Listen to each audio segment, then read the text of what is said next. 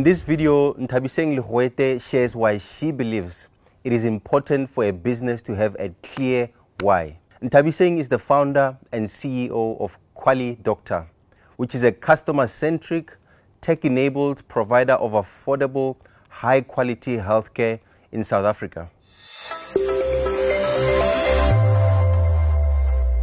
My name is Nthabiseng Legoete. I'm 41 years old and I'm a medical doctor by training. Currently, I run an organization called My Quali Doc, whose sole purpose is to ensure that nobody is left behind in terms of access to healthcare. That lack of finances is not an inhibitor for people being able to access, what we most value, or what we should most value, is good healthcare. I felt drawn to healthcare, I would say, from a young age. My mom is a nurse and has been working as a nurse for all my life. And I would often go to work with her. So I was very familiar with the space and the healthcare space, and I wanted to get involved from a young age. With regards to the business that I run now, a number of events in my life, the most pivotal and the most memorable being that of the death of my uncle in 2015. He was a relatively young man, 52 years old, and unfortunately he had challenges accessing healthcare for a basic and a simple medical condition, but unfortunately the delay in him accessing healthcare led to him developing multi-organ failure and dying.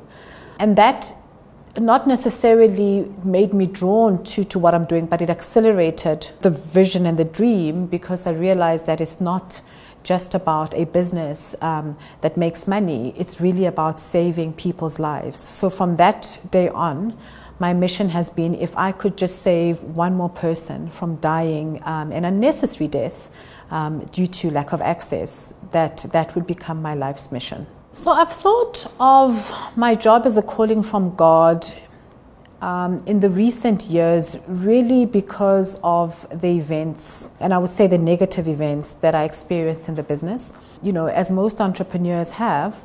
And with those challenges, what was never an option was quitting.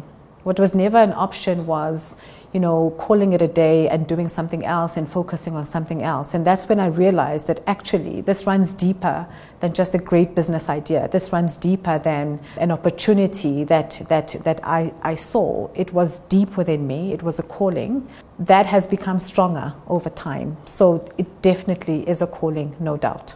Having a clear why for what you're doing is very important because it becomes your guiding force. It becomes your compass and your true north. It becomes what sustains you when the how is looking fuzzy. It really became something that saved my sanity, so to speak, in the events or in my business, because it was what led to me knowing that I could never quit. Often we get so entangled with the what and the how of the moment that you forget the why. And the how and the what and what's happening in the immediate setting is what leads people to give up. But when you've got a clear why, you're able to then adjust your sails and take a different direction if you need to, as long as it leads you to the why. Also, the why takes you away from the clutter of the moment. I mean, I see a lot of entrepreneurs being so entangled with things like competition and outdoing the competition. When you are focused on your why, competition becomes irrelevant because that's not why you're in it. You are in it for a specific purpose, and that becomes what you live, what you breathe, what you eat on a daily basis. And it actually makes your life much, much simpler. My personal why has evolved tremendously in the last, I would say, 2 years. My personal why is to advance the kingdom of God. And it's become more palpable for me because I have come to understand what the kingdom of God, I still have a lot to learn about it, but I have come to understand more clearly what it means. What I've come to also accept is the fact that it works very differently from what the world's system is. It's guided by a completely different set of principles that led to my business also aligning to that, to say this is a kingdom business. This is not a business that exists solely, for the purpose of making money. It's about changing lives. It's about redemptive entrepreneurship. It's about making the lives of people better, essentially bringing the kingdom to them. The biggest lesson I've learned as a business leader is you cannot give what you're not. So I was not able to really embody that in my business when I hadn't fully evolved into what I want my business to be. So at the moment, there's incredible alignment because I am kingdom orientated and therefore I can build a business that's kingdom orientated.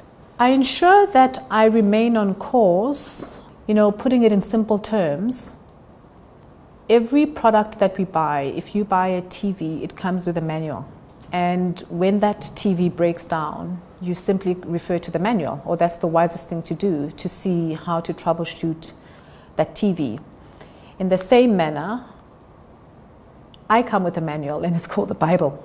So I ensure that I stay on course with my why by making that time to spend time with God and to spend time in the Word, because that helps me troubleshoot whatever it is that I'm going through, and it keeps me focused on my why, and it actually makes the path ahead a little bit more clearer. And it's important because often God does not give you the full road. He just tells you need to get to point X. And what is required of us is to constantly lean on Him for the next step, and the next step, and the next step. So my manual, which is the Bible, is very, very important in keeping me not only focused on the why, but also on what step to take next. One discovers their why by simply contacting the manufacturer of you, and that's God. He will put desires in your heart. Often we neglect our desires and we neglect our inherent design because we think it doesn't matter. But God does not make a mistake. And the desires of your heart are indicative of what your purpose is. And the only way to know how those desires can unfold and build impact and bring the kingdom into this world is to simply be intentional about making the time to speak to Him and to hear Him, because He's always speaking. So when you're not hearing input from the other side, it's not because He's not talking. It's because we're not receptive to listening. There's a very erroneous teaching that goes around that says, when you don't hear God speaks, just always remember that the teacher is silent during the test. That's not how God is.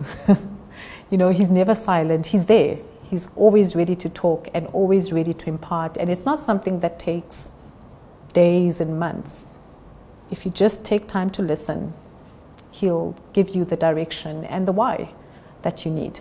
The biblical references that are found inspirational in my field, one is seek first the kingdom of God and His righteousness, and all these things shall be added to you. And that's been inspirational because I've had to then take heed of seeking the kingdom. So in whatever I do, I seek what the kingdom of God says about that. So there's, for example, there's a very cliched saying amongst people that say entrepreneurship is hard, entrepreneurship is lonely, but that's not the kingdom's ways. The kingdom is God gives you the guidance, you've got the Holy Spirit inside of you, so you're never alone. So me saying I'm lonely is against that. And also, He's my wisdom, so He will always give me wisdom for the next step. So that can't be my truth. And the second one has to be, whatsoever you do to the least of my brothers, that you do unto me. And that's something that I truly embody, to say that one of the ways that we can bring Jesus and God to the world is by showing them love. Knowing that when we're doing it, we're not doing it for reward. We're just doing it because that is inherently who we are. And we're doing it to God. Like, that should be our mentality. I don't perform tasks or do things for the glory of people.